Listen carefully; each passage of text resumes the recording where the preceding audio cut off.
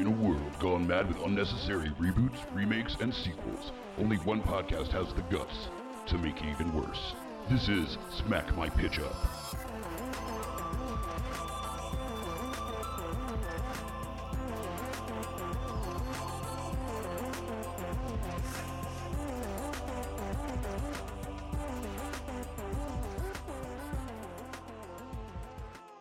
Hello, geeks, and welcome to another episode of Smack My Pitch Up, the podcast that reboots, remakes, reimagines, sequels, sidequels, and adapts some of your favorite and least favorite properties from film, television, comic books, and more.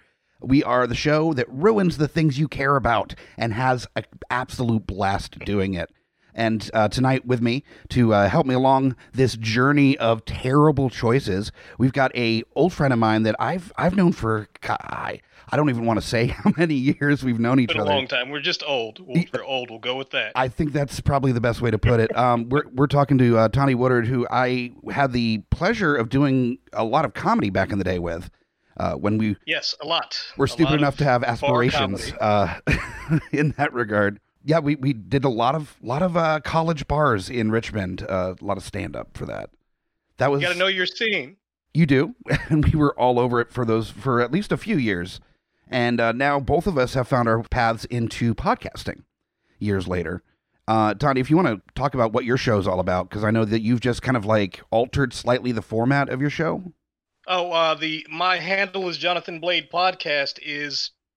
It's basically about whatever tickles my fancy. In COVID, I've started doing interviews because I find people interesting, but my skill set is not really. I'm not a people person. So I thought it'd be a fun skill to work on. I've really, really had a good time interviewing some very interesting people. Absolutely. Well, that's what I kind of find interesting with a lot of the shows we have on the network is even if it's a non-celebrity guest that we have on, with just like my friends that come over to talk about, whatever, that don't have a, podcast or actors or whatever, what have you. It's still interesting to see where their inspirations come from, what their motivations are to be into the things that they're into. So I'm interested to kind of see how this format of yours develops over time. And yeah, me too. But it's not just that. It's also about just what tickles my fancy. So you'll find some movie reviews in there, some tech stuff, all kinds of things. I've definitely listened to a number of your movie reviews because you do actually get pretty in depth with that. And that's part of the reason why I'm so excited to have you on this show. Because I know that you do take the time to kind of look into the inner meanings behind stuff and like really dig apart a movie when you're into it. And the movie that we're talking about today that we're going to do that with is the just machismo-soaked 80s action sci-fi classic Predator. Oh, it drips in high karate. It is a man's movie. You kind of know what you're set up for with just everyone knows it. The scene where Carl Weathers and Arnold Schwarzenegger, they like do the like manly handshake and then immediately go into like an arm wrestling thing. Yeah, that little love fest though is to throw you off. It's to, both tell you that these are the epitome representations of strength in this world. These men are the platonic ideal of manhood. So that when they do encounter what they have to deal with, that there's no one else in the world who could have walked into this situation and done better than they did. And I think that's really the main concept that's being explored in this movie. Not that this movie is really trying to go for any real level of depth. It is going for one-liners all day and just blowing stuff up and killing dudes. No, I mean, it's purely an entertainment movie. I think that McTiernan said he wanted to do, it's basically a slasher film. It's a sci-fi slasher film. Sure. With Schwarzenegger as the last girl. Schwarzenegger, the final girl. Yeah, that absolutely reads that way too. Because there is a woman who's part of the cast, Anna is the name of the character. But she is kind of like, she holds her own relatively well, which I do appreciate for being like an 80s movie where usually the woman is just this like, please help me, damsel in distress type character. Anna actually does kind of hold her own to a degree, does help try to kill this alien creature. But she is pretty much just set dressing for the most part. It's an Arnold Schwarzenegger movie. It is full on. Oh, it's fully his vehicle. Yeah. Actually, even under those circumstances, the other characters do get to be interesting. I mean, we appreciate them enough that it's basically a movie populated by action figures. And had they made like a 90s or an 80s cartoon around the, Team Predator or whatever they would have been called under the circumstances, I would not have been surprised. No, because they all are that mega like buff. Gears. Yeah, they're mega buff 80s like caricatures of men. They're not real men. And it's men. Yeah, exactly. It's just, Arnold Schwarzenegger with like face paint and muscles and smoking a cigar, and it's everything that is possibly stereotypically manly. They just pile on all these actors, and they just eat it up greedily. I mean, just Jesse Ventura's lines in this movie are everybody's lines are incredible. But like, I'm a sexual Tyrannosaurus will just never not be an amazing line. Yeah, Jesse Ventura gets to be legend off of this movie. Yep. And even Shane Black gets to be in there, and he's there, and he gets murdered horribly. And it is kind of interesting that for years I wanted to see what a Shane Black Predator movie would look like, because since then he's come into his own as a writer and a director, and has done some fantastic films. Kiss Kiss Bang Bang. He's done some great work. He wrote Lethal Weapon. He did Kiss Kiss Bang Bang, Iron Man 3. The Nice Guys, I think, was a more recent one that he did. That was his movie, yep. And then all of a sudden, my wish comes true, and there's a Shane Black Predator movie, and it's terrible. It is That's terrible. What I heard. I actually downloaded it last week in anticipation of this conversation, but the reviews are so bad I couldn't bring myself to. Couldn't do it. Could not do it. Think you're probably better off, and we're not really going to be digging at all into that movie, so I think you're safe. You've dodged the bullet.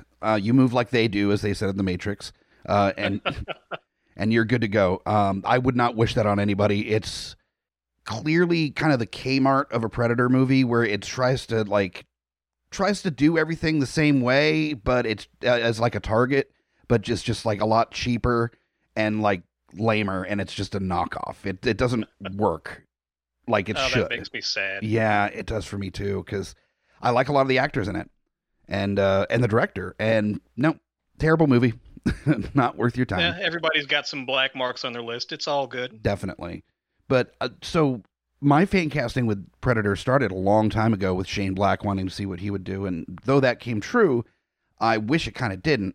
I'm now looking at, what would I do if I was in control of a Predator reboot or reimagining or something, or even a sequel?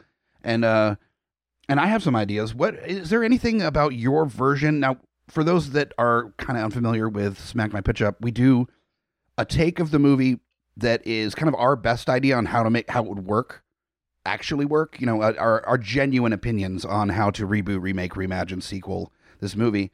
And then we have a remix version, which is just dumb. Just a weird take on what it would look like if, we've had John Waters direct a He-Man movie, for example. Just like really get weird with it. And I'm spanking to that right now. Thank you. Right? And that might be mentioned again moving forward with some of the choices I made. But I want to look at, is there anything in the plot and the tone of your actual take that is a little bit different than the original? Are you approaching it from a kind of a different perspective, or is there something in the story arc that's changed in your version? So when I first started to go through this mental exercise, I was just doing a one-for-one replacement of big tough guys from the old days to big tough guys from the modern day. Mm-hmm. And that actually developed into my alternate take. Okay. I decided I wanted to do something interesting, different with my primary take. So my primary take is actually, it's in the Predator universe, but it's a prequel. Okay. By quite a bit, actually. And it's an Asian movie.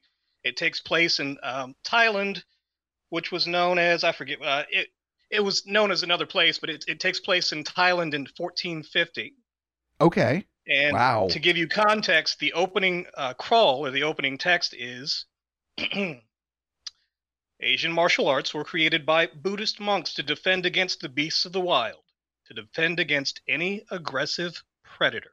And wow. that's the theme off of which we're working. Okay.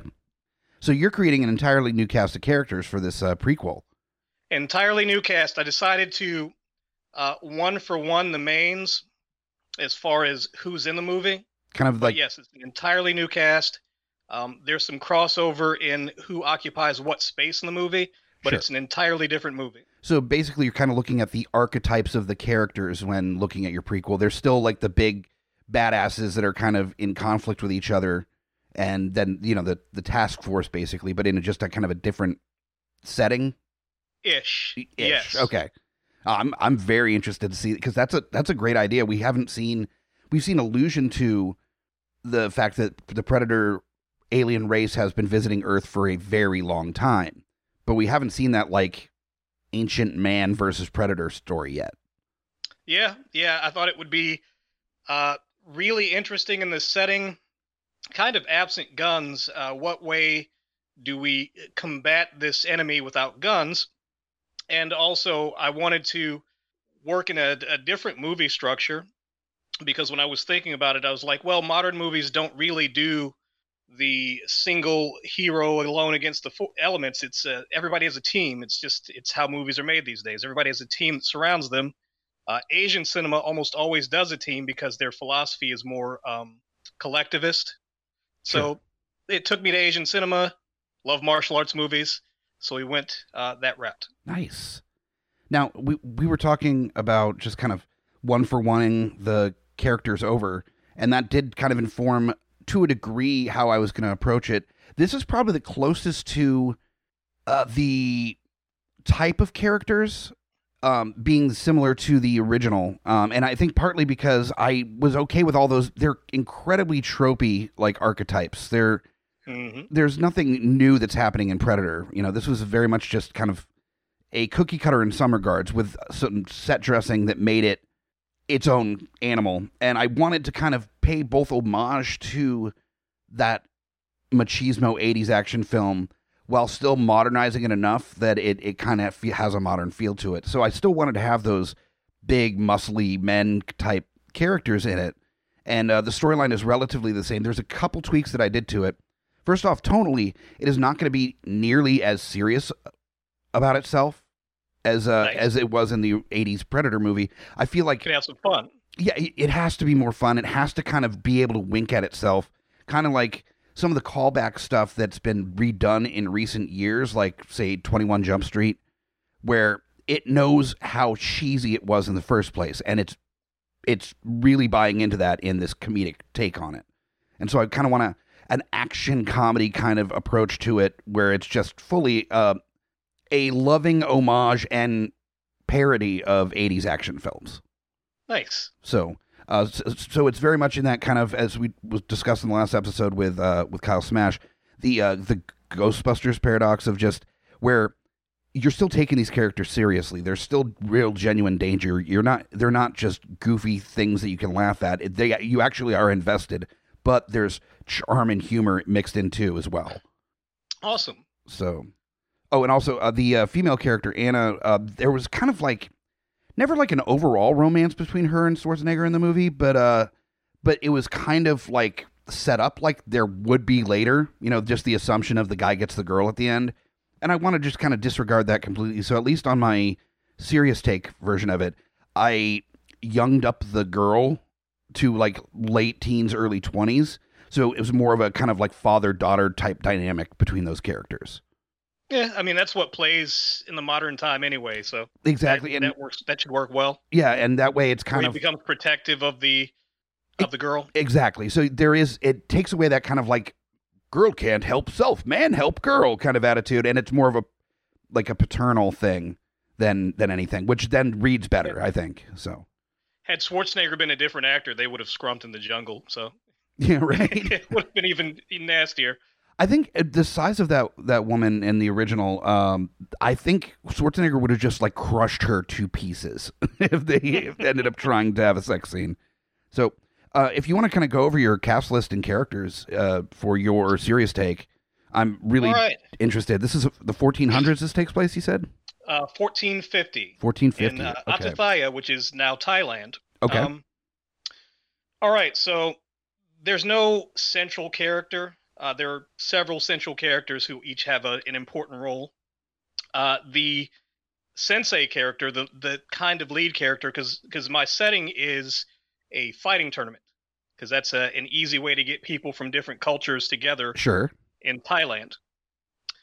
The predator stalks the fighting tournament because that's good prey. It makes for a good hunt. Sure. Different strain of the predator, one that enjoys direct hunt. This predator doesn't use projectile weapons. It still uses predator weapons, but it doesn't use projectile weapons. And we'll see the predator do like a kata or something to show that it's also engaged in the physical fighting arts as its thing. It's like a different culture inside the predators. That's interesting. Maybe a little bit, not quite as like beefy predator. That's a little bit more agile kind of approach. Yes, more like very panther-like, but still terrifying and dangerous. I actually want the scenes where the predator engages with people to be like Inarritu's bear, DiCaprio. Okay. Wow. Okay. Yeah. I want it to be incredibly violent and just and terrifying. 48 minutes long. Yes.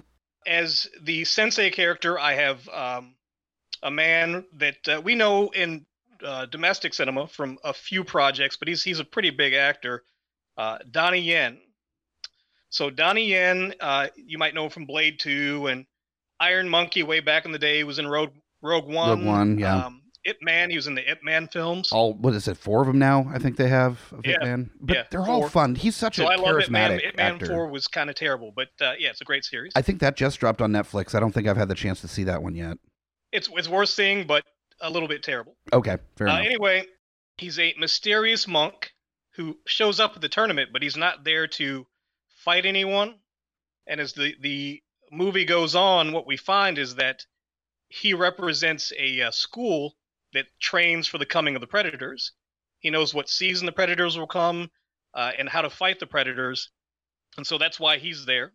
But we don't find that out until a ways into the movie. He is the sensei character. He eventually helps the other characters gather their forces to take the predator on directly. My second character, and Donnie Yen and this second character occupy the Carl Weathers, Arnold Schwarzenegger roles. Sure. They are frenemies. They've known each other for years. But the second character is probably the biggest movie star in the world, even though he's only a star in Asia. He's never done any domestic cinema, but I know him from the Wolf Warrior series, which is like if Rambo were likable. Okay. And then Wandering Earth. I don't know if you've seen that. It's a really interesting sci-fi movie. It is a full-on bonkers sci-fi series. I've seen that film. He's the Bruce Willis of that movie. I would say that movie isn't what people would say, and it's a technical term, good, but it's definitely... Wandering Earth is it's a shot to the stands. You know, it aims far and it aims high, and it's not great, but it is really interesting, and it's just audacious, I think. Like, if you had the same tone as that movie Shoot 'Em Up with Clive Owen and tried to do Interstellar, that would be Wandering Earth. Yeah, ish. Yeah, Well, you know, Asian cinema, the tone of what works in Asian cinema is a little bit different anyway. Sure. A lot of it's kind of goofy to our sensibilities. Mm-hmm. But the actor is Wu Jing. Wu Jing he's probably late 40s or early 50s, so he occupies that. He's kind of like the Tom Cruise of Asian cinema, kind of that kind of thing.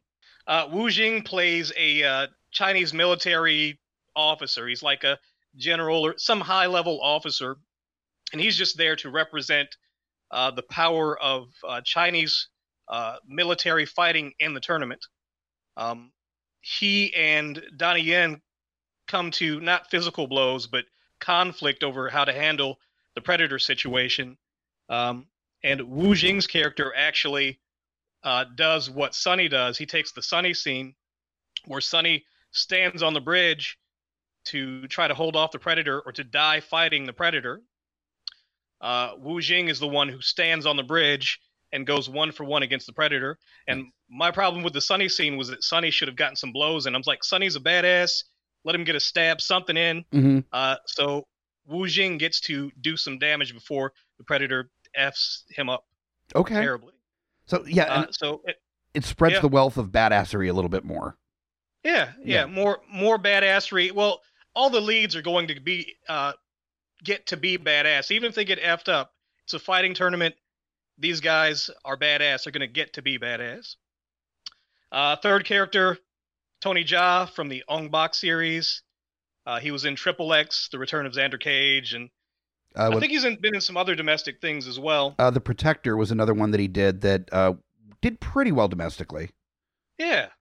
So Tony Jaa's a prize fighter. He's Thailand of the 1450s. It's his home country. He's a prize fighter. He does these tournaments. This is just his kind of thing. And actually, the movie opens on him being stalked through the jungle, and you don't know what's stalking him. And this is after the crawl about the martial arts and the predators. Sure. It's a leopard. He dispatches the leopard with his martial arts abilities and then goes on to the tournament. But Tony Jaa is a prize fighter. He and some of the other following characters form the group of people who Donnie Yen eventually brings together to defeat the Predator. Nice. And then Donnie Yen's purpose is at the end of the movie, these people will be the founding of a new school dedicated to fighting the Predators. This feels almost like a mashup, but it's just a mashup with a slightly different genre of action film. It's not even like you're mashing it up with, like, I don't know, Crouching Tiger, Hidden Dragon or anything. You know, it's just the fact that you're allowing a clearly American property to incorporate, you know, Eastern elements is really intriguing to me, because it's at one point kind of a clash of cultures, but there is a way that they can very easily work together too. Yeah, I think the idea of the Predator and what the Predator is something that is very appealing to Asian cinema. Mm-hmm. And I think that seeing people whip ass is very appealing to American cinema. When people in the States get a chance to see the outer limits of what can be done physically in like Hong Kong cinema and other Asian cinema, they're kind of amazed because of insurance laws, they don't let our actors do that kind of stuff. So yeah, right. It's also part of my conceit that a lot of this is going to be done physically. Like the Predator itself will have very few to no CGI scenes. Nice. So I need somebody really. I didn't cast that role, but I need somebody really big and physical to embody the Predator in that. Yeah, I was debating on actually casting the Predator, but it's any character that's in a mask. It's kind of just whatever. So the next actor is Iko Uwais from The Raid and The Raid 2. Okay. And Triple Threat.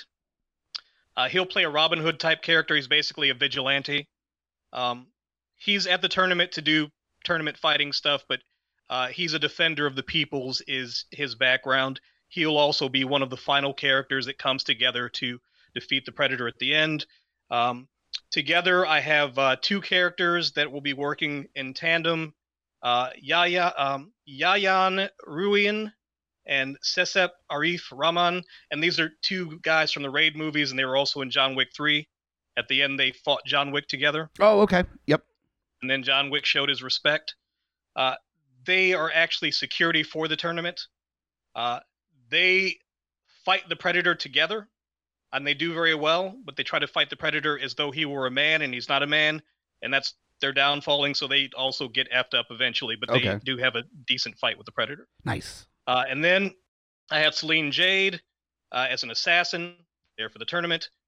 She was in Triple Threat, which you've probably not seen. That's Asian cinema. A lot of these people were in Triple Threat. She was in Wolf Warrior 2, and then she was on Arrow as a character named Shadow in the first couple seasons. Okay. On the island, it was like Ollie and Shadow's father. Okay. So she'll be an assassin. She'll also be part of the final crew. And then I wanted to have somebody as the Anna character, but like with agency. So I have Veronica Go, who was Paige Tico from The Force Awakens. She was in Da 5 Bloods as Hanoi Hannah, and she was in Fury. Okay. I just saw Da 5 Bloods actually the other day. So yeah, that's very clear in my mind who you're talking about. And she comes out of the jungle to the tournament to warn the tournament that the predator's coming. And they're like, well, you're crazy. But she's a hunter. So that's how she knows that the predator's coming, but hasn't been gotten by the predator yet, because she knows that he's around and she's been able to kind of avoid the predator. She'll also, both those characters, Celine Jade and Veronica Go, will be part of that last group of people that takes out the predator. And it'll take place in the fighting arena. They'll somehow get the predator into the fighting arena. You have use to. the skills that they've learned from the monk. You can't take out the predator. You cannot have a fighting ring and not have that the final scene. You got to use it. You got to use it. it.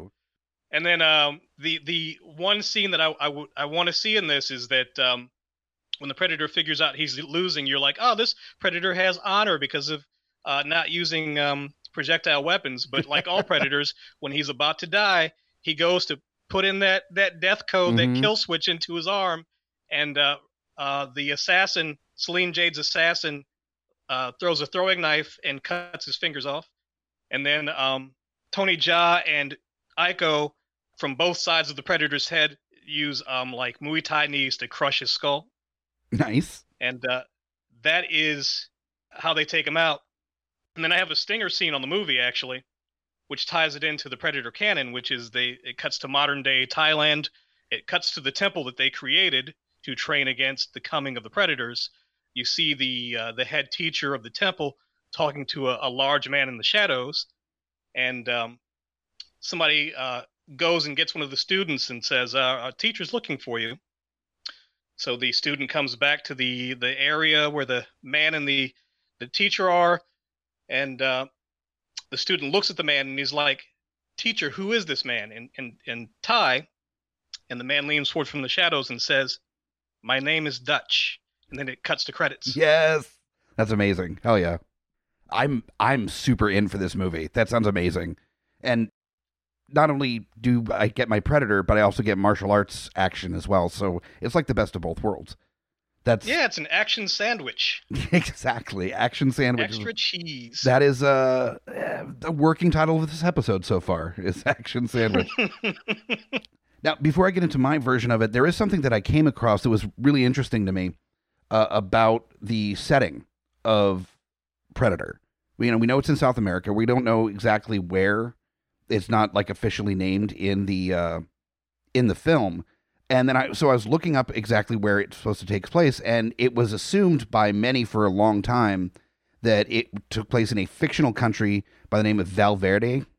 And what Valverde is, it's a fictional country that was used by Hollywood writer and producer Steven D'Souza in a lot of his films that when it took place in South America, because there was a lot of issues, especially in the 80s, about using specific locales.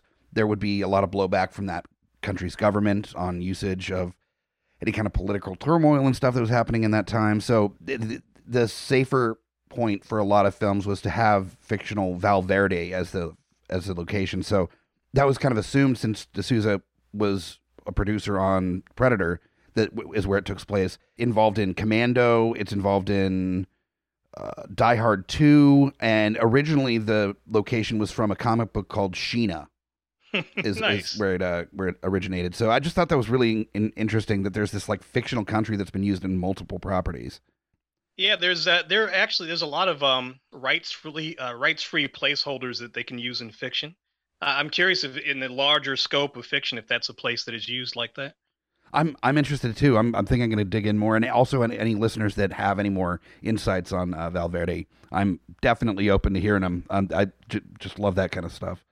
But for my version, I decided to kind of, as I was saying, up the comedy a little bit, and it still be kind of an homage to the 80s action oeuvre, but also kind of knowingly wink at it as well. And I think additionally to kind of, because it's so ridiculous, the 80s action kind of style with the massive amounts of explosions and machine guns, just Jesse Ventura with that chain gun, just going to town on people at that opening scene of them attacking the guerrilla village, is just so beyond ridiculous that you can't help but like cheer at the screen as it's happening, because it's just so, because it's perfect, so perfectly stupid. Just with his little like Australian hat on, like chewing tobacco with a chain gun, just mowing things down. And I wanted to kind of capture the spirit of that, but in kind of a funnier way. So I figured I'd go with, for the director, Justin Lin. And if you aren't familiar, Nice. He did Fast and the Furious Tokyo Drift, Fast and Furious, Fast 5, 6, and is rumored to be attached to the 10th Fast and the Furious movie, as well as Star Trek Beyond. So he knows big, he knows action, and if you are not super familiar with kind of the tonal changes in Fast and the Furious, after 4, 5 and on, the tone of Fast and Furious changed to being more than just a bunch of street racers that do crime and save the day. It started going into this weird gravity is just a suggestion territory of action where it was just they're wonderfully stupid. Absurdist action. There's like tanks jumping all over cars. There's submarines. It's just bigger than life. Absolutely insane, weird, absolutely not a thing that could happen in real life action movie. And I think it would be really fun to apply that kind of tone to a Predator movie. It's almost impossible not to, huh? Well, I mean, in this day and age, I think that's the only way they can really get it to play better to a modern crowd is to, if you want to do that like machismo action, is that you really acknowledge that it is over the top and ridiculous. And then once you are in the crowd as well, you are part of the joke, then everybody can kind of sink into it and enjoy it. Because definitely. That's what those Fast and the Furious movies are, is just all machismo. Just Vin Diesel talking about family for half the fucking movie. And then everybody else being like, sure, family, let's jump cars between 3 buildings in Dubai. And then they just go and do the thing. So that's my approach to it. The characters are going to be relatively the same, similar type of casting of the characters. But it's just going to be a little bit more bonkers in kind of its approach. And I'll get into a couple of the little twists here and there. But for Dutch, Schwarzenegger's character, you want somebody big, big and burly, and also with a comedic ability, like somebody that can really be charismatic and funny, but also can be a badass when need be. And I'm a huge fan of Joe Manganiello. Nice. And if you are unfamiliar, he was the werewolf character in True Blood.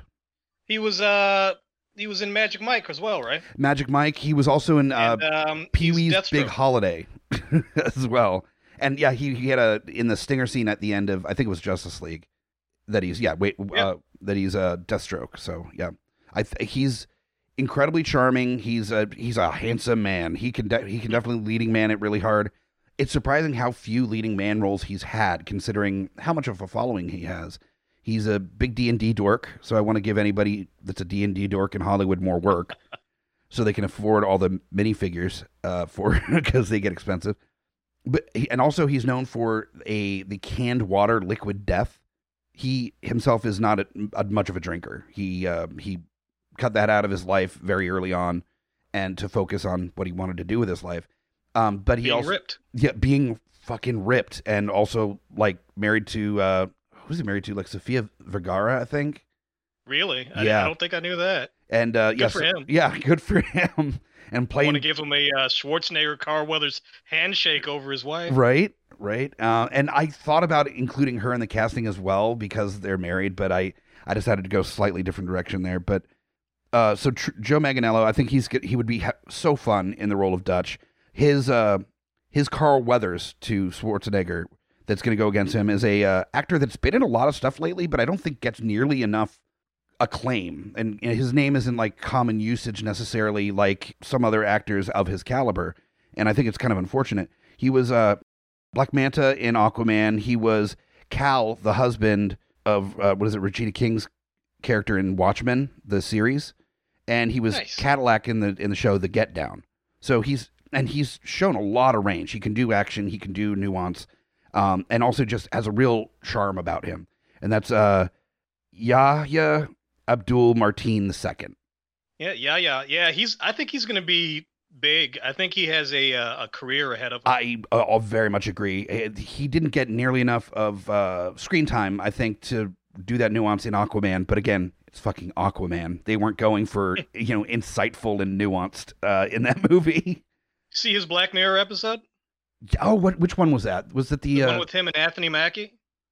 Oh wow, that was a like mind fuck of an episode where I love that episode. I actually talked about that specific episode on one of the episodes of my cast because it really got me. I was like, wow, that is a genuine talking point of what the future could be. Like other stuff that people focus on is really nothing. It's nothing. It's just times change and paradigm shift. People have to slowly come into acceptance of those things. But that episode is real. That's a real thing that you could have to deal with in the future. I love that. Well, and in a sense, that episode, it's talking about things that have been happening for a long time. It's just the obvious progression of that. It's that, when you're talking and sex chatting on, online with someone, you don't know for sure who that person is.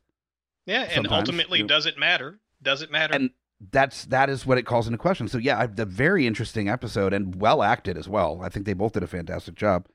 But I think Yahya is well overdue for getting the acclaim that he so properly deserves from his roles. Definitely.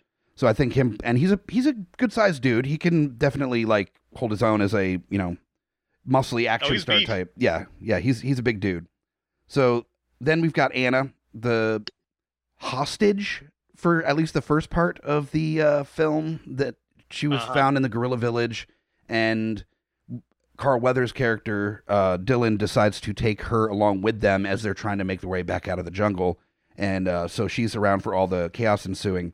Now, I definitely wanted to put a kind of different angle on it by going with a younger actress for this role, so it's more of a paternal kind of relationship than a possibly romantic relationship. I think it wasn't really very much explored at all in the first place in the original movie. So to will they, won't they in that kind of circumstance is just unnecessary. I don't think balls out action, it's important anyway. No, and I think like that was part of the selling point in movies of a certain time, and it's kind of fallen away in a lot of stuff. So yeah, it's not necessary. No, in 87, I think, when the original Predator came out, you have to basically allude to the fact that he wants to bone her, and that's why he protects her, because there is no other motivation for him protecting this person. It's not something that's close to him.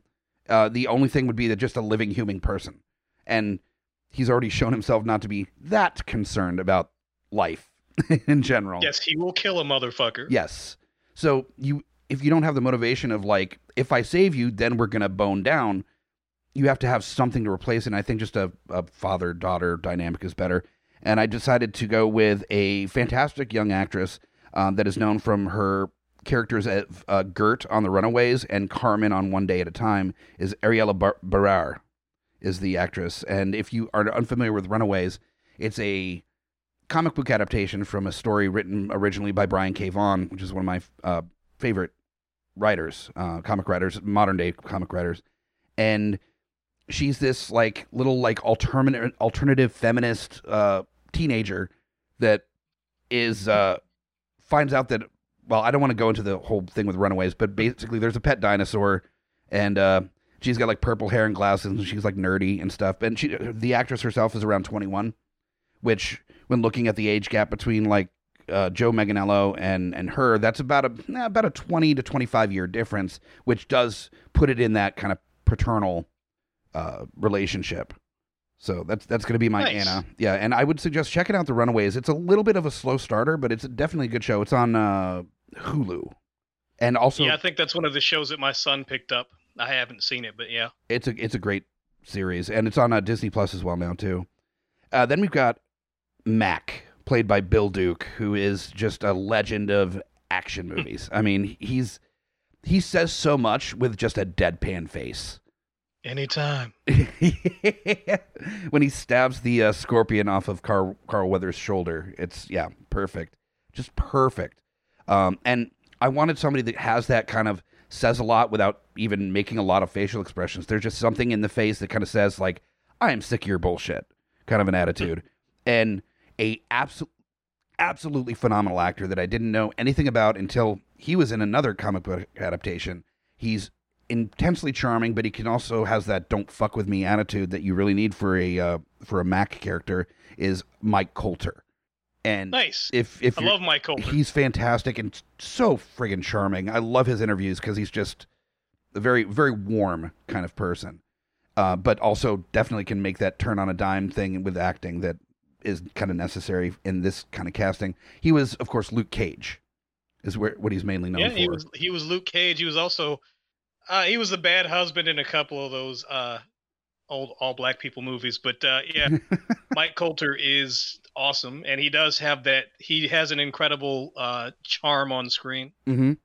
So I'd be interested to see what he would do with that Mac character. I think he could have a lot of fun with it. Then we've got Blaine, which is Jesse Ventura's character. And you need somebody that's definitely the comic relief and is just like balls to the wall. You know this dude's on roids. Like he's just full of himself and full of it and just the wild man kind of attitude guy. And considering that this is done by the director that has done a number of the Fast and Furious movies, I thought none better than another former wrestler to take the spot of Jesse Ventura, and you put Dwayne "The Rock" Johnson in there as Blaine. You got to get The Rock in there somewhere. You got to, and he's so bigger than life as a person Typically anyway. The biggest man in Hollywood. You got to get him in there somewhere. Yeah, so I think I thought about him as the lead role to be Schwarzenegger's character, but it just wasn't quite right, because with Dutch is very kind of, he's quiet. This is an earlier Schwarzenegger role, so he was just mean-faced and serious all the time, and that's not The Rock. So, but yeah, actually, in my original casting, I was going to use The Rock as Dutch and John Cena as Dylan. Well, we'll see if any other wrestlers pop up in any other versions of this coming forward. But I just thought it would be kind of a nice nod to the fans as well that you replace Jesse Ventura with another former wrestler turned actor. So I think it's just a nice fit. I think people would love it. And then we've got Billy, that was played by Sonny Landham, and that was the Native American buddy of theirs. And I played with the idea of changing the nationality of that character because it did kind of come off as the like hunter tracker stereotype Native American character in the. Yeah, it played into the 80s thing of shoehorning people in that fashion. But it is also that argument of like, do you want to? There are so few roles for Native American actors. Do you really want to take one away from a possible Native American actor to fulfill? And I figured better is just playing that differently than it did in the original is more important than, changing the race of the character. So I looked at one of my favorite Native American actors. I just saw him recently in Flags of Our Fathers. I rewatched that for some terrible reason. And, because I wanted to feel sad. And he plays Ira Hayes, which is a famous gentleman that was one of the flag holders of that famous picture of the soldiers holding up the American flag. And actually, Johnny Cash wrote a song about Ira Hayes as well. But he was also in Wind Talkers. He was in Joe Dirt as Joe Dirt's like best friend. And he was also in Suicide Squad as Slipknot. Is the name of the character that he was. So, well, so I remember him in both Joe Dirt and as Slipknot. And if you had asked me, I would have sworn they were two different people.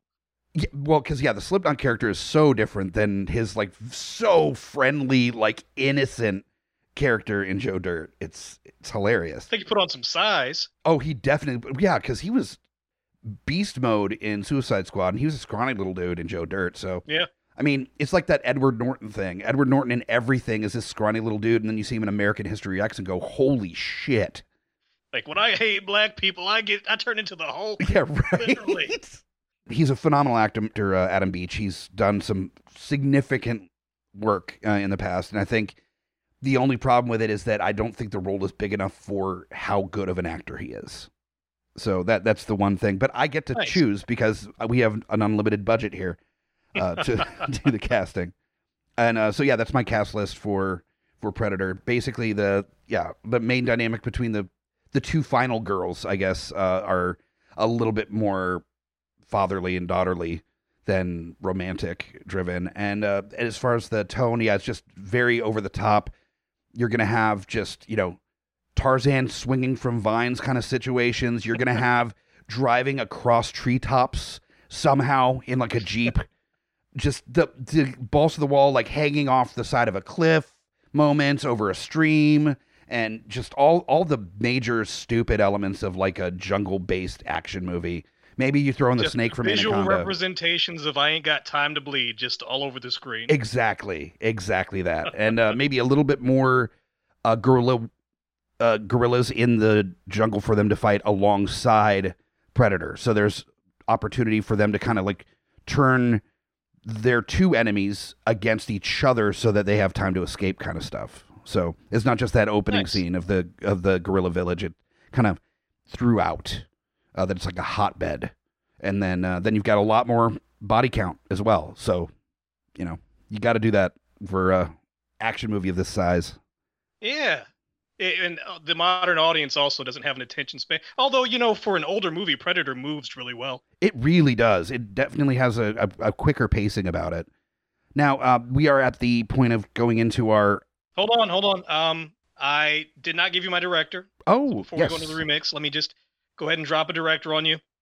My director is just Gareth Evans. Gareth Evans did the Raid movies. He did he does the Gangs of London, which is a TV show that's on right now.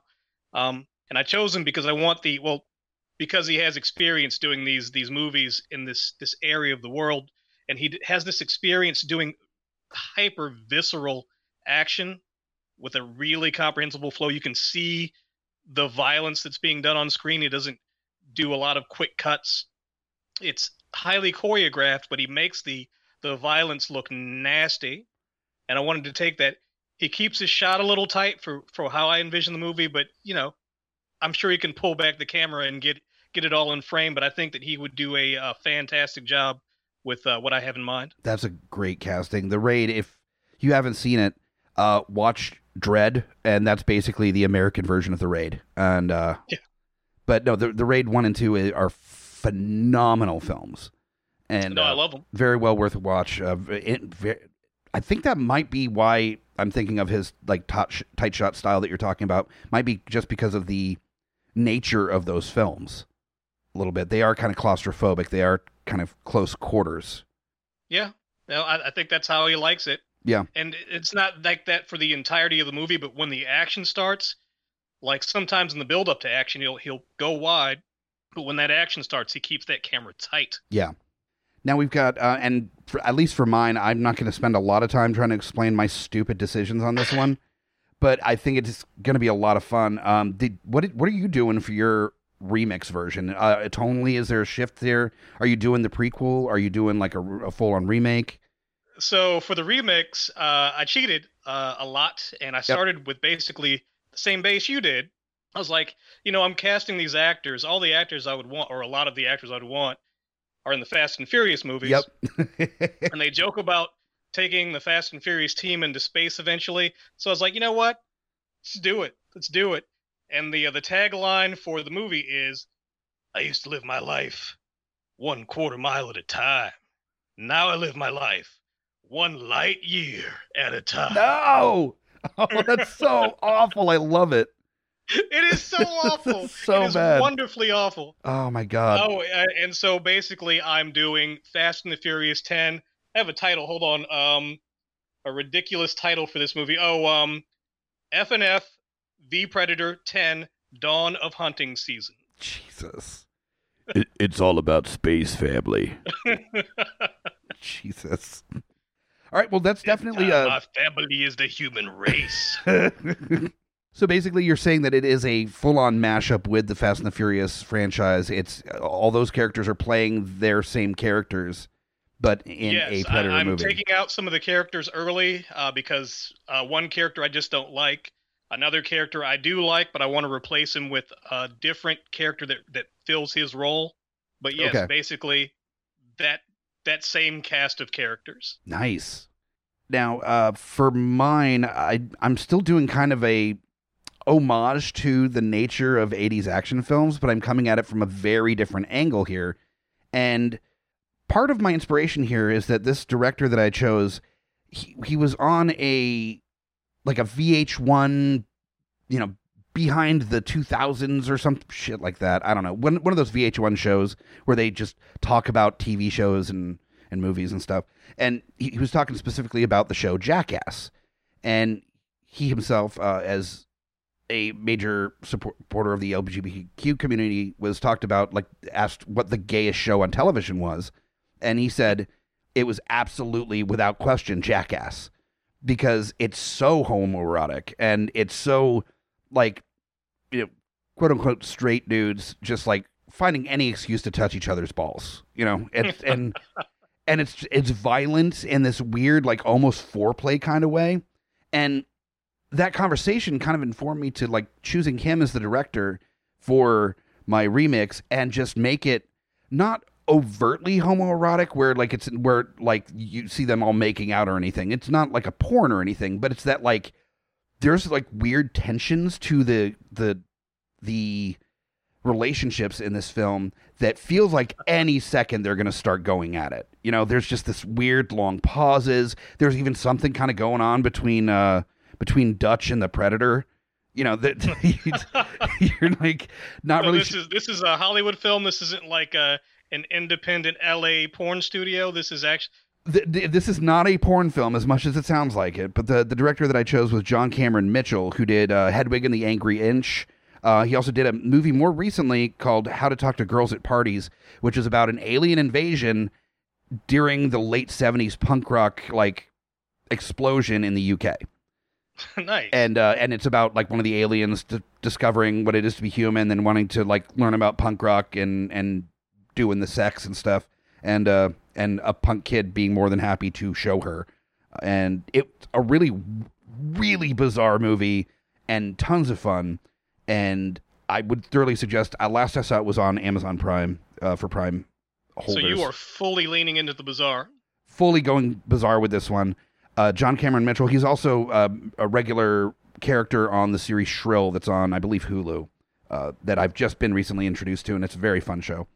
But for Dutch, now, so that's what's informing us. I want oil-covered, shirtless bodies throughout this thing. I want, like, close-up of pecs and, like, flexing muscles and, like, that one scene that every friend of mine that has a thing for Captain America talks about in, I think it was Winter Soldier, where he's holding the helicopter and he's holding onto the edge of the building and he's, like, doing that, like, stretch flex thing and all the girls just, like, fucking faint. Or yeah, I think it made it move for me too. So yeah, I mean, I get it. So I definitely want to have that kind of, like, those moments just sprinkled in through the movie like they're Jesse Ventura one-liners, just everywhere in this thing.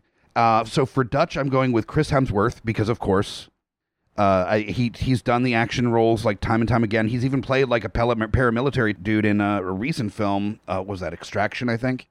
Yeah, no, Chris Hemsworth would be a great Dutch. Yep. Sexy Dutch. And then to counter him, another muscle-bound gentleman that also, I was really debating him being in the Bigger Than Life version. But I think it would just be kind of fun to see him and Chris Hemsworth, like, hamming it up together. For Dylan, I went with Terry Crews. Nice. Because Terry Crews is fucking amazing. And also, he's definitely an actor that's willing to go there with just being weird and like, funny, and sexy. Being oiled up, like, getting down to, like, a thong and, like, gyrating and all that stuff. He's known for that kind of behavior. Yeah, he'd show up for the movie oiled up and, like, flexed, and everybody'd be like, how did you know about this? What kind of movie this was? And he'd be like, what? Yeah, no, this is just my day-to-day look. So he would be so gung-ho. He would just go for it with this kind of a tone on it. He would have so much fun with it, and I just would love to see that. So a lot of weird sexual tension between Terry Crews and Chris Hemsworth. So right there, you've got, like, every woman in America, or every straight woman in America there. There for it. And half the dudes of America there just for to support their girlfriends. Yeah. And solidarity. Yeah, solidarity, that's what it is. And then you've got Anna, and I want definitely to portray more of, like, a badass character here, because, like, honestly, it'll be like the dudes being kind of weirdly, like, flexing all the time and, like, long stares at each other, and you've got to have kind of the break of it being maybe the woman that's just like, okay, can we stop? Can we maybe focus on this, like, invisible alien that's trying to murder us in the jungle, and really be that kind of, like, straight man to the what's clearly not a straight man happening. And so I went with the perfect badass choice for a South American woman is, or a Latina ex person is Michelle Rodriguez. Oh yeah, she's gorgeous. She's clearly a badass. You would believe that she'd be able to hold her own in certain situations. I think she would be a fantastic tough as shit. Tough as shit. I would not want to meet her in a dark out. Well, depends on the tone. Maybe. But then we've got Mac, the Bill Duke character, and maybe because they have the same last name, maybe it's because he's a giant man and kind of a cuddly bear of a man, and I would love to see him like kind of in a weird like machismo, homoerotic, action, what have you type of film with these other actors. I went with one of my more recent like favorite actors is Winston Duke. Nice. You've known him from, he was M'Baku in Black Panther. He was in Jordan Peele's movie Us. He was also in what is it, Spencer? Yeah, he was in the Netflix movie Spencer for Hire or whatever the new Spencer's called. Yeah. So Spencer Chronicles, Spencer Confidential, I think. Yeah, something like that. But he's a fantastic actor, very personable, great charisma, huge man. Reading the thirsty tweets about him after he would play M'Baku in Black Panther is... Yeah, that big dad energy. Yeah, very much. So I kind of want to see him bringing that to, them thick thigh energy to to this version of Predator. I know that's going to put just a few more butts and a few more seats. That's what I'm aiming for here, is just getting everybody horned up and going to see Predator. Then we've got Blaine, that was Jesse Ventura's character, and that is where you have the appearance of John Cena. I think he's already played like a possibly gay character in the movie Trainwreck, where that he thinks of himself as a straight man, but clearly did he like functionally come out at some point in that movie? I don't remember if he actually fully came out or something, or no. He made a lot of like pretty blatantly like gay statements, like I'm going to go over there and have sex with you kind of statements as like a threat to a gentleman in the theater. But he never really came out as like actually came out, I don't think. But I think John Cena is comfortable enough to show his bare bottom, get weird, have some fun in this gay romp through the jungle with aliens. I think also just with the cast list that we're looking at here, I mean, we're looking at Chris Hemsworth, Terry Crews, Michelle Rodriguez, Winston Duke, and John Cena so far. It's like all the muscly hunks are making their appearances. And then just to round it out is just throwing a different kind of direction in there and getting the former tween crowd to really pay attention. So you're getting the younger audience by Billy, played by Taylor Lautner. AKA, is that for the tween crowd? I haven't seen Taylor Lautner in much in the recent time. He might be 45 years old at this point. That's true, but I would tell you that with the budget that we're going to need to have to get all the other actors, getting somebody that will work for scale is important. So that's where Taylor Lautner comes in. As if you aren't familiar with the name, that's Jacob from the Twilight series. So I have actually two actors that have one solo action film that was terrible. Oh, I don't remember the name of that. Me neither, but I saw it in an airport on a layover coming from Detroit on business, and I should have just sat in the airport. Right. There's some movies that you have morbid curiosities about, and they sometimes pay off, but very rarely. Oftentimes, it ends up like probably what that Taylor Lautner movie is like, and awful, fuck awful. So. See, so now we have gone through our cast list of both the serious, our real take, and our remix take. Hold on, I have an alternate director for the. Oh yes, for the remix. So I was thinking to go with James Wan, but I wanted to just switch it up to get somebody interesting in there to have somebody else have a chance to do crazy. And so the alt director that I decided to go with is Timur Bekmambetov. And if you don't know who he is, he's a Russian director. He directed Night Watch, Day Watch. Oh, okay. Domestically, he directed Wanted, and he directed, and this is what sold me, Abraham Lincoln Vampire Hunter. Yes. Okay. So if anybody's willing to go balls to the wall in space, I think that's a pretty solid choice. Hells yeah. So now we are going into our mashup category. So now it's not just Fast and the Furious that we have potential of doing some mashups. We have some suggestions by some of our listeners on what we might want to mash up with this movie. First one up is from Katie from the Nerdcropolis blog and podcast, and regular on GUI. One of our buddies suggested, and I think this is a great choice to mash up with Predator, is Tropic Thunder. Oh yeah. Oh, that would be awesome. That'd be fully perfect. But everybody dies. That'd be incredible. Like, either you just have the Tropic Thunder group against Predator.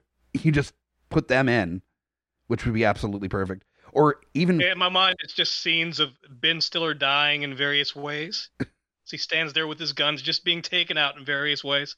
I think maybe more interesting would be if the machismo soldiers ran into the actor troupe of soldiers in the midst of running from the Predator. So you've got like self-important, big ego, not good at guns or violence actors versus alongside these big buff paramilitary dudes. I think would be a very interesting dynamic. Oh, it'd be a lot of fun. Or you could do it like the other guys, where you start with the big buff paramilitary dudes, and they kind of shunt off responsibility to this acting troupe because they know they can't handle it. And so the actors, because the Predator can't tell the difference. Sure. So the Predator's gunning for big fish when it comes upon the acting troupe, and it doesn't know what's going on when these guys are just going down like clay pigeons. There's so much that can be done with the Tropic Thunder Predator mashup. It really could. Oh, it'd be awesome. Another one that would be interesting, and this is from our friend Murphy, regular on the show, burlesque Murphy performer, Lawless. comedian, entertainer, Murphy Lawless, suggested a wonderful little like slice of the 90s by the name of Mystery Men as our mashup. That'd be a big ball of fun. I think that would be more like a Predator 2 situation where Predator in the city. And also more chances to see Ben Stiller being murdered terribly. I'm down for it. And yeah, again, another opportunity for Ben Stiller to be murdered viciously by a Predator. Then we've got Flight of the Navigator is another option here. And that's interesting. That's one of my childhood favorites. A kid that takes a little joyride in his flying saucer, and then he comes back, it is many years later, and he's not aged at all. And they're trying to study him, study the saucer, try to figure out exactly what happened. All the while, the voiced by Paul Rubens spaceship is trying to get him back to his time. So, very fun movie. I think that could get a lot darker when you introduce a Predator alien into that universe. You have, like, I guess be a lot more fun. Yeah. Yeah, but like the boy would have to be transported maybe to. He's the only one that can stop the Predator alien or something. Maybe there's something in his DNA. I don't know. I can see that. Yeah, some kind of plot device that allows him to... MacGuffin? MacGuffin, that's what I was looking for, yeah. So some kind of MacGuffin. I was also thinking, as far as Predator 2 goes, like with Mystery Men, that it would make more sense in Predator 2 terms. I think also, if you do a Predator Sex in the City crossover, it could be very interesting as well. And then also you get Predator to kill all those awful women. Also, now here's the unfortunate part. The name of the film... But not before he scrumps the slutty one, whose name I can't remember. Exactly. Was that Samantha? Samantha, I think, was the slutty one, yeah. But unfortunately, the name of that film would have to be Sex Predator in the City, which is not really informing what the movie's actually about, so... I don't know that people would be comfortable going to that movie in the theater, actually. Yeah, could you imagine... See a lot of rentals, though. A first date being like, would you like to come see Sex Predator in the City with me? I don't think that's really going to work out too well. Come on, Sybil Shepherd. Would you like to see Sex Predator in the City with me? Right. But I also thought it would be interesting if you introduced Predator into the Star Wars universe, personally. Oh, yeah. Because, I mean, that's an easy explanation. It takes place in space. They run across the Predator aliens. Yeah, I mean, but then it would be one of those that in a world where laser swords are used so you don't see blood ever, you have this, like, depraved race of aliens that just completely just like viscera and blood with all their kills. They're just terrifying to even the Jedi because of the level of just like actual blades. Yeah, just they're gruesome with their behavior. So I think it'd be interesting to have PG-13 movie, and then hard R character comes in, and it's just R when that character's on screen, and it goes back to PG-13 otherwise. It'd be... I've always liked... No, we're living in a more civilized time. Stop. Yeah, and then in the meantime, the countdown is happening on the wristwatch, so that's how the Death Star blows up. We get a Predator alien to set off his nuclear missile gauntlet thing, and then that blows up the Death Star. Perfect. All right, that is the end of our mashups for now. Now we're going to go into the final bit of Smack My Pitch Up, where we do trailers for whatever version we want to do. Personally, I'm going to definitely do the sexy homoerotic version of as well. film. You should. Which version do you think you want to do a trailer for?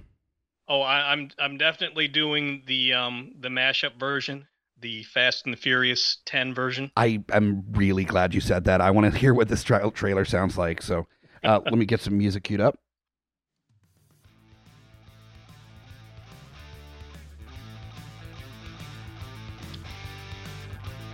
I used to live my life 1/4 mile at a time.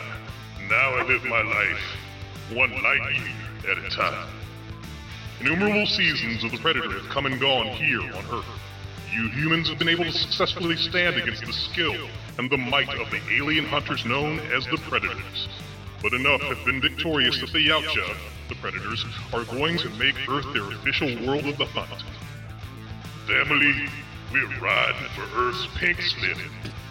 Team Toretto, Mi Familia, is back once again in the driver's seat for all humanity. Vin Diesel, Wayne Johnson, Michelle Rodriguez, Chris Luda Bridges, John Cena, Jordana Brewster, Sun Kang, Kurt Russell, and Nathalie Emmanuel. And introducing Henry Cavill as Chauncey Shaw. What you see in this, Chauncey? Yes, that's one ugly wanker. Timur Bekmambatov's F&F The Predator 10 Dawn of Hunting Season. It's a great excuse to get the team into space in cars that turn into spaceships. Why? Because money and fuck you, that's why.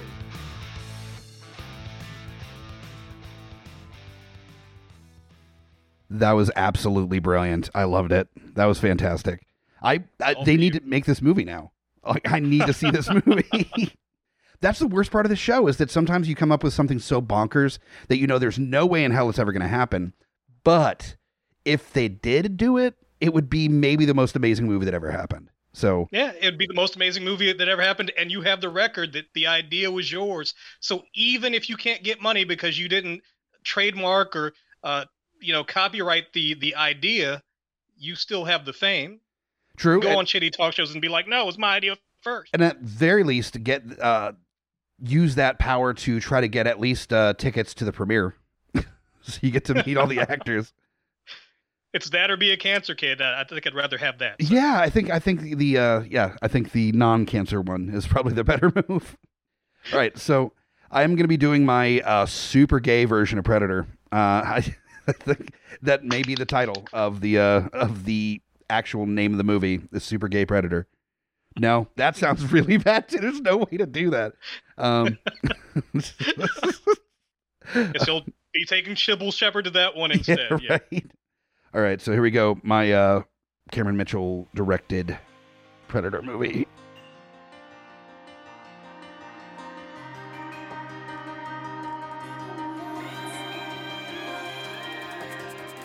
What does it mean to be a man? Is it brawn? Is it power? Is it knowing that your heart skips a beat every time you look in that special someone's eye? This fall, join Dutch and Dylan on an adventure through the jungle and to each other's hearts. A reimagining by John Cameron Mitchell of the 80s action classic, Predator. Chris Hemsworth and Terry Crews are frenemies, at odds with each other, but bonded together through the strife of fighting against an extra sexy terrestrial.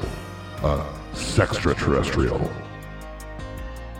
With the help of guerrilla warfare combat expert Anna, played by Michelle Rodriguez, they bond together with Mac, played by Winston Duke, Blaine, played by John Cena, and Billy, played by Twilight's Taylor Lautner, to fight against an invisible evil that is dead set on screwing up their sexy jungle party time. This fall, Sex Predator. That's a terrible name. coming to we'll probably still be indoors, so probably coming to Amazon near you. That's beautiful. Yep. I would rent that, but probably not tell people that I did. Yeah, how do you explain to your friends that you rented a movie called Sex Predator? Yeah, that's not gonna go well for anybody. So yeah, maybe that you know what, that's what it is. That's the one thing that's gonna prevent my version from being made is the title. That's what it is. Everything else sells, but it's just the title. So the Hollywood guys, they've got somebody to crank out a title that'll work for that. That'll be both suggestive and not get your movie canceled by the Southern Baptists. Very true. Which is why, like, even the title of this episode, I don't think I'm going to call Sex Predator. I think it's putting off. Man, I think you would see a spike in listeners if you called an episode Sex Predator. I think I would end up with a very different audience if I did. So I think I'm good with the audience we have now. But Tondi, I'm so glad that after so much time trying to figure out property to talk about and just getting our schedules to work, I was finally able to get you on this show. I love that you've been able to come on Booze Clues in the past. Now we got Smack My Pitch Up. We're going to have to get you on GUI at some point soon, because that's always an absolute this has been blast. A great time. I've enjoyed this tremendously. And once again, sorry my voice is shot, but I love this. This is awesome. I listen to almost all your shows, and I enjoy almost all your shows, but this is my favorite one of your shows. Nice. So I'm really pleased that I could be on here. Excellent. And this was a fantastic episode. I'm so glad that you were able to come on. If you could let the listeners know how they can find your show, if they want to hear some more of the dulcet tones of Tondi. If you'd like to hear more of what I have to say, you can catch me pretty much in any podcatcher. I think I'm everywhere. My handle is Jonathan Blade. You can catch me on Twitter at Janky Old Broke Hobo Spider-Man at Jonathan Blade. And that's probably the best way to get in touch with me if you want to talk back and forth. And then I have a YouTube channel, Jonathan Blade 1.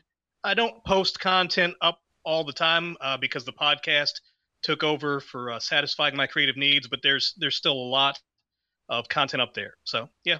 Sweet. And we'll try to throw a lot of those links in the notes for this episode as well, so easy enough for people to find. So thank you again, Tondi, for coming on and helping me absolutely destroy one of my favorite action movies of all time.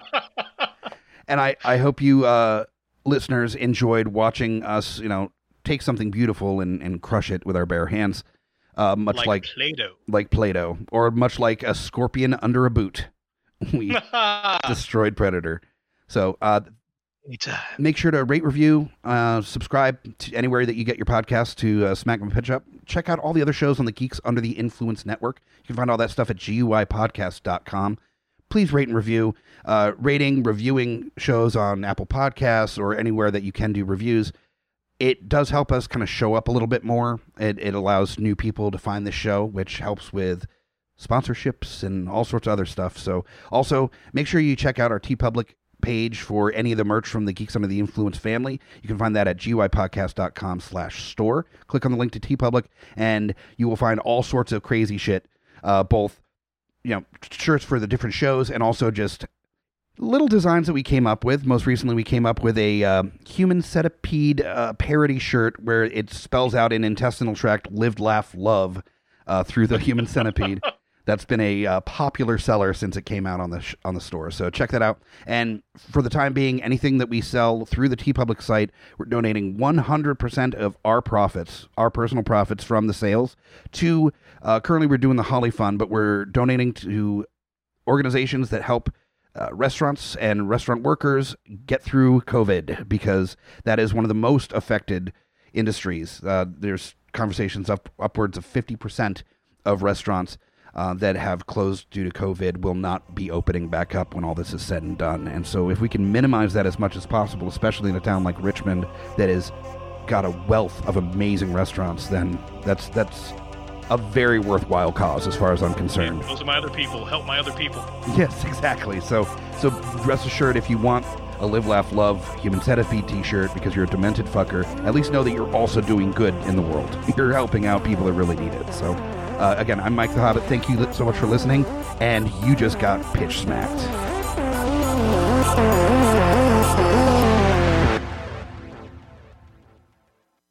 GUIPodcast.com